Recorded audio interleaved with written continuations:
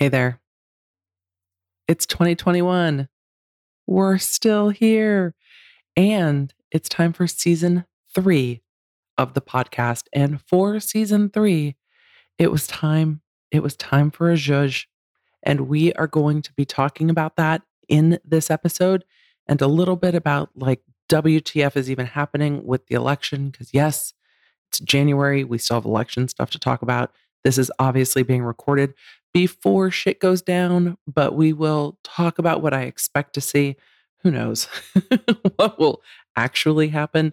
And we will catch back up on that later and on the YouTubes where we do the things. So let's hit the updated intro and then get into talking about what the Emily Show is anyway. So let's get into it. Hey there. Welcome to The Emily Show. I'm your host, Emily D. Baker, the badass lawyer. This is where I break down the legal shit behind the news and pop culture stories you want to talk about. I've been a licensed attorney for over 15 years. I'm a former prosecutor, and I'm a huge fan of the cursey words. Let's get right into it. Law nerds, mount up.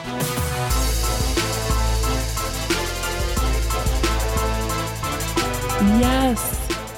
Welcome to The Emily Show. I know if you're my mother listening, you're like, hasn't it always been The Emily Show?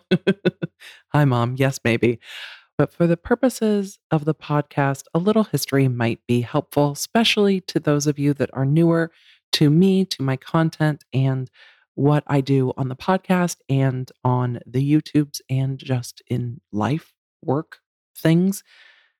We started here as the Get Legit Law and Shit podcast because the goal was always to help businesses get legit and to talk about law and other shit and sometimes talk shit about law.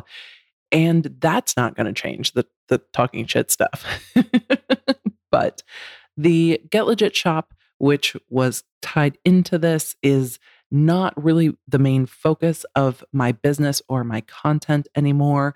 It has very well evolved from helping online business owners squarely into the legal and news commentary space.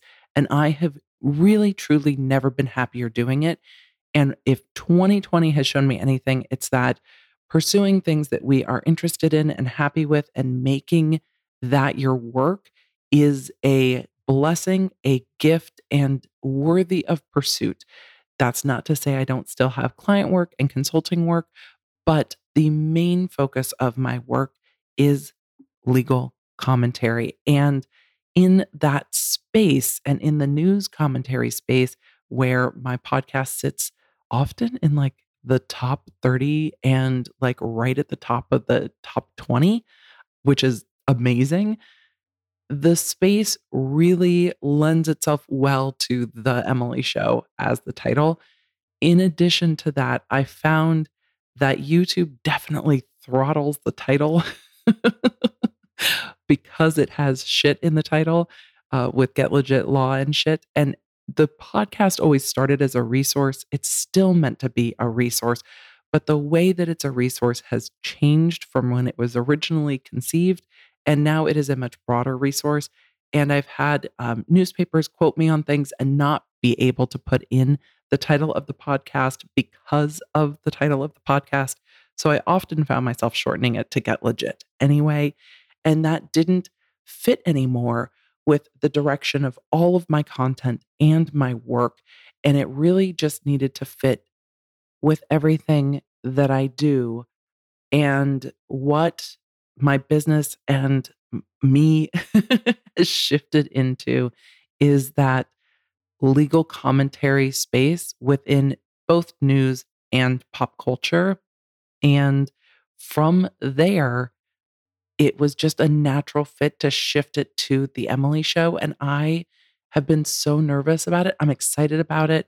And I'm nervous about it because I really do love the sassiness of Get Legit Law and shit. But if you came to the podcast going, oh, let's learn how to get legit, it's like, when did we do that? Where did we go left into commentary? And really, it started at the beginning of the podcast with how much happened in 2019 in legal changes, and then in 2020 with law and news and pop culture all colliding as they so often do. And breaking that down for you is my absolute pleasure. We have covered so much together on this show, so many different topics, and that's not going to change either. No, you don't have to resubscribe. Everything will just update in your news feed and your podcast feed. It's just going to be a bit easier for me to share. It's not going to get throttled. If I ever want to promote it in a different way or bring on entrepreneurs that might not fit well with the cursey words to have conversations, because we are going to be having conversations here on the podcast and introducing those as we go forward in the beginning here of 2021. All of that helped me make the decision to shift into just being the Emily Show. Again, I had lots of mental gymnastics around it because it just feels like sometimes I'm like, wait, but it's more than the Emily Show. Like this, it's the it's the Lawnards show. It's the place where the Lawnards want to have the conversations. I just realized that I'm the voice behind the microphone and the camera having those conversations, but the conversations we have on social inform the direction of the content, and particularly the members on YouTube who vote a lot on the content and help those directions. We are creating this together. But again, it is the voice behind the mic is the Emily, and that means it is the Emily Show, and I am embracing it. I am not going to feel like a douche about naming my podcast after myself, and I'm just going to say, you know what? It's fine. I'm Emily D. Baker, the badass lawyer and host of the Emily Show, and that's what it is. That's that's what it is. So all of those things led into the direction to make the change. It's not that I don't love Get Legit Law and Shit, because I do. It just didn't quite fit with the direction squarely into commentary. And that's what you can expect here. Interesting conversations when we have on guests and commentary. And yes, I will probably ask our guests what they feel about different things like the housewives, even if they don't know, even if there are other lawyers going, what are you talking about? I don't know about the housewives. I'm like, oh, let's learn law through the world of Bravo celebrities. It's fascinating. And again, most of the pop culture topics are less heavy than the news topics, by design. Pop culture is an escape, and less heavy than the election. That, like, I really wanted to be done talking about the election.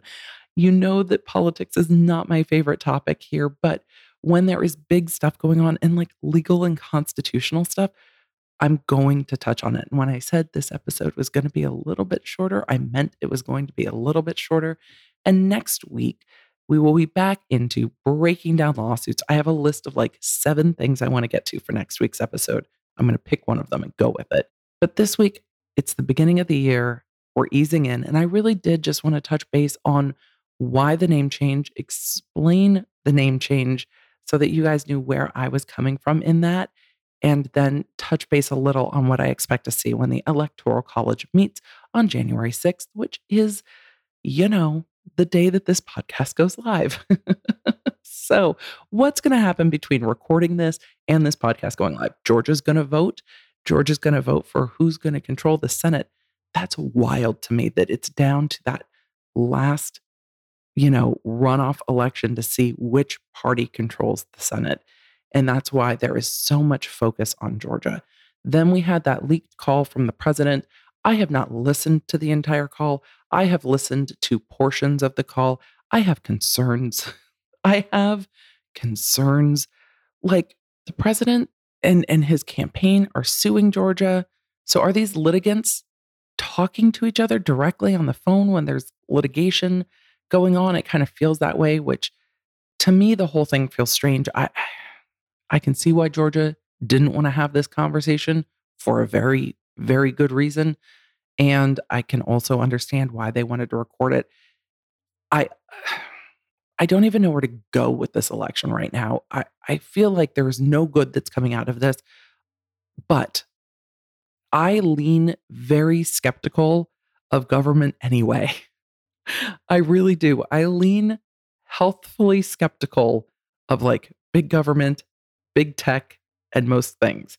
Yes, I still love my social medias, but look, you guys, I watched one YouTube video yesterday, I think it was, about skincare. And I watched a channel that I really love, multi-million subscribers. He breaks down ingredients and skincare routines. I like watching skincare videos. They are soothing, and I needed a break from like tsunami that has washed into law apocalypse 2020. I needed a break from all of it. And so I was watching skincare videos because they're my happy place. And I go back onto Instagram and there are like 4 Neutrogena ads on my Instagram. And I'm like, he mentioned Neutrogena twice in that video. And now Instagram is feeding me ads based on a YouTube video that I watched. And it's not so weird to me when this happens like cross platform from Facebook to Instagram because they're owned by Facebook. But when it happens like cross platform, cross company, it's always a little stranger to me. It's like, oh, that's right. You know exactly what I just watched on YouTube. And I was looking at stuff on Amazon and then I was reading CNN news stories and the exact items I was looking for were popping up. And I'm like, of course they were. But sometimes it still freaks me out. I digress. Like, I really digressed. But I have skepticism of large government. And that is what is concerning me about Congress right now. Because at the end of the day, we have the Electoral College meeting on the 6th to certify and count the votes from the Electoral College. And there was an article I found really helpful on CNN that I will link that talked about the fact that this normally takes like 20 to 30 minutes to happen. And they're expecting that the 6th is just going to be a shit show. And here's what happens. If a senator and a member of the House object to certifying the votes for a particular state, then there will be up to 2 hours of debate over certifying the votes for those particular states. This has happened in the past. It does not happen often. It really doesn't happen often. And it's not anticipated to change anything. Will 2 slates of electors be sent from some states? I don't know yet. It's possible that 2 slates of electors can be sent from some of the states, meaning, hey, here's a slate of electors for Trump and here's a slate of electors for Biden. But what concerns me is that it is not the role of Congress to determine the will of the people. And right now, the political parties are flipped.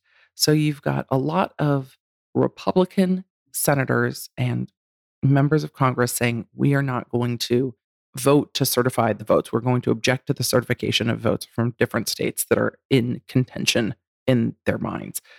And that will lead to those 2 hours of debate. But the Constitution squarely puts the power into the states to run their own elections.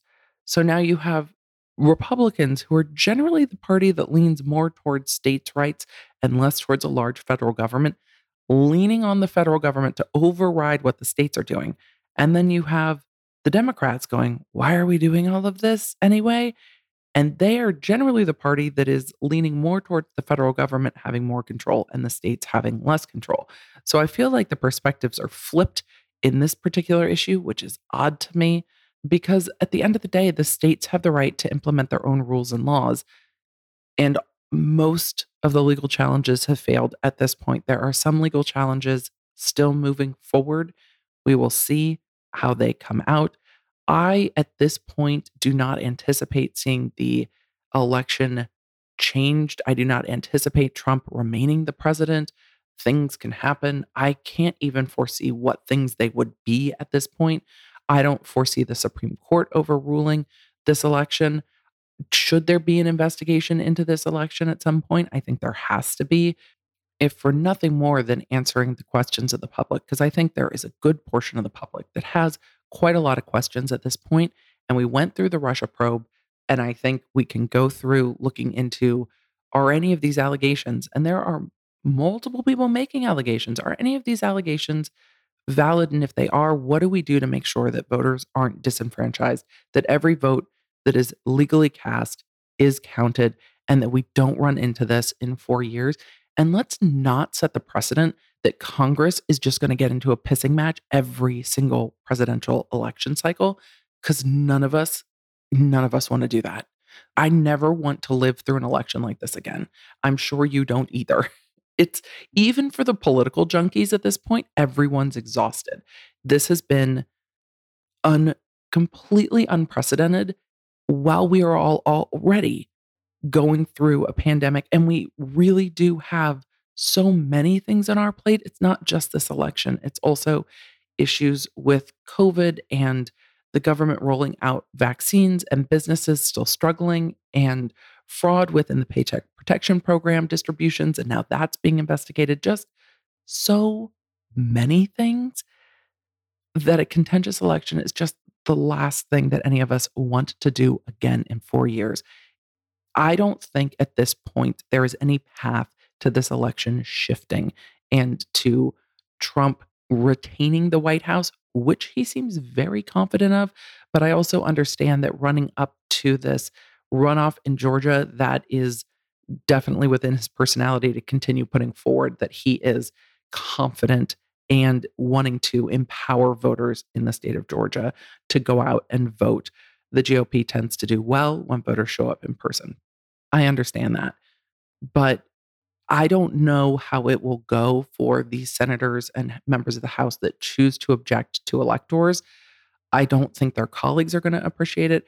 I don't know how the constituents of their state will feel about it, but at the end of the day, it's not the job of Congress to try to override what the votes say. And I know that the argument of Congress is, but we don't know what the votes say. Okay, well then I want to see the senators. If the senators from Arizona have questions about the certification in Arizona, then they're the ones who can object. Can I have Emily rules? Emily rules. If the senators from that state are concerned, but I understand that that then is like, well, what if other people see the corruption? And this is where we are now. This is where we are with other states, senators saying this state isn't following their own rules right. And that's what kind of chafes your girl when she's like, but it's up for the states to decide. And the states are all saying, no, we good. We did it the way we were supposed to do it. And we are happy with our rules. The pandemic greatly affected all of this because it changed the way a lot of states ran their elections. And that's why there is so much, I think, a good part of why there was so much kerfuffling over the entire thing because of the way mail in voting went. And will mail in voting need to be evaluated? Yes. But we're in the middle of a pandemic. So people needed to vote. States chose to do it by mail. That the shit's out of the horse on that one. It's been done. Do I think it's going to get clawed back? No. Do I like that private conversations were recorded and released? No, I don't like that either. Do I like what was in the parts of those conversations between the president and the Secretary of State in Georgia? Do I like what I heard on that call? Also, no. I and this is where I get into this like cognitive dissonance with the whole thing. It's like you shouldn't be recording it, but I understand that you don't trust that the president's going to accurately represent what the conversation was. So I understand why people chose to record it, but I still don't agree with that, but I understand it. And so this is where we end up with that distrust in the system. But I think the senator from Arkansas, Republican, Tom Cotton, sums up how I'm feeling about it pretty well. And in an article to Politico, what he said was, quote, objecting to certified electoral college votes won't give him a second term. He said that the founders entrusted our elections chiefly to the states, not Congress. They entrusted the election of our president to the people acting through the electoral college, not Congress. And that's really where I'm at with it too. That is we're starting to get into the territory of, well, but we don't like the result and we don't like the process to challenge the result. So we're just going to try to find whatever way we can to get the result that we want. And that should never happen in a constitutional system. You can't just say, well, I don't like it, so we're going to go around the Constitution to do it. No, there's a procedure, and the procedure has not worked. You tried the procedure. You went through the courts. The courts said, nah, boo, that's not happening. Not nah, boo. Not like Star Wars, but like, nah, boo, we're not doing this shit.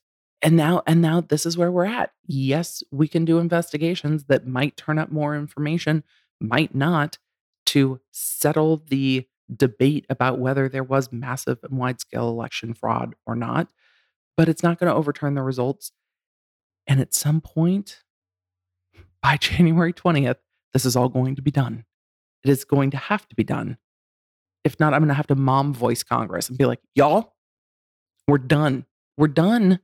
We are done. The Constitution says that this is the day for the changeover. Change it over. Change it over. If you want to do an investigation, but we all need to move forward. We have other things to do. People would like to get back to work now and like not be lining the hallways at hospitals, please. We have shit to do. So can we just get to the shit to do? And in 4 years, we can try this all again. And let's maybe not make it such a fucking disaster. That's where I'm at. I'm tired of the election. I don't think there's one more lawsuit ahead of the Supreme Court or for the Supreme Court to review. I don't think that is going to be fruitful in that I don't think it's going to overturn the election results. Might we get some more answers? Yes. Do I agree with the way all of these cases have been dispensed of? No. Do I agree with all the rulings in these cases? No. But guess what? Those are the rulings. Some of the rulings that have frustrated me are the rulings that, like, hey, you needed to bring this earlier. It's like, there's not really harm in these cases until the election happens. So you can't really preemptively bring election law cases. And I think some of those decisions and some of those analysis will get looked at. There's other grounds there though. And so on those grounds, it's like, that shouldn't be, that part should not be part of the analysis. Other stuff, definitely room for the analysis, which is why if those are the only grounds, I would be more cranky about it and be like, no, no, no. We have to wait until the shit happens to have standing to then sue about it. You can't sue about it before it's happened because, again, until the shit's out of the horse, you can't sue. We're going to just keep using that analogy today because I'm tired of talking about politics, truthfully. And I really hope that what we see coming on January 6th is people make their record and say, for the record, I object. We can have our debate. This is what we have. And maybe there's evidence that people want to present. I don't think it's going to change things one way or the other, but people will be heard. Look, everything goes better when people get heard. You learn that, especially if you have kids. You learn that with your kids. Most of the time, when they're losing their mind about something, they just want to be listened to. I'm trying to take that approach with politics right now. They will have their voices heard, they will make their record, and they will have their 2 hours of debate. And then the Electoral College votes will be certified. And then on the 20th, there will be an inauguration. And then it will be Valentine's Day. And hopefully we will all be like, oh, look, why is there already Easter candy at Target? Didn't this happen fast? Like, what? It wasn't it just Christmas? And then it'll be March. And we'll be like, oh my God, is it really a year? Has it really been a year since we started these lockdowns? And then we have other things to talk about and getting businesses back and making sure that vaccines are being distributed and things like that. Hopefully, once we get past the 20th, we can all start to move forward. And next week, we will be speeding forward here on the Emily Show too, moving forward towards breaking down other lawsuits. There are some very important things coming up in the Girardi case, and there is more going on, in the greater pop culture sphere of Law Apocalypse 2021. I think that's what we're going with. I think Law Apocalypse is 2021. I think we're going to have to leave Tsunami in 2020 and bring in Law Apocalypse because it's going to keep rolling. It just is. There's a whole podcast right here about it. Thank you for joining me on this beginning to season 3 of The Emily Show. Let me know what you think of the name. Tag me on social. Let me know the things. I want to hear what you think about the change. I want to know what you think about the cover art. If you and I are not friends on the Instagrams yet or the Twitters, you can go ahead and at me. Yes, you can at me at the Emily D. Baker. This also pulls all of the socials together because there was social for the Get Legit launch at podcast. And now the Emily Show can just happily live under the Emily D. Baker handles all over social media. Thank you for being here. Let me know what you think. And I will talk to you soon. Law nerds, I almost forgot our outro. Crap, we're still in a pandemic. Grab a glass, raise it high. And so, may your Wi Fi be strong, may your toilet paper be plentiful, may your family be well, and may the odds be ever in your favor. I will see you back here for The Emily Show next week. Bye, friend.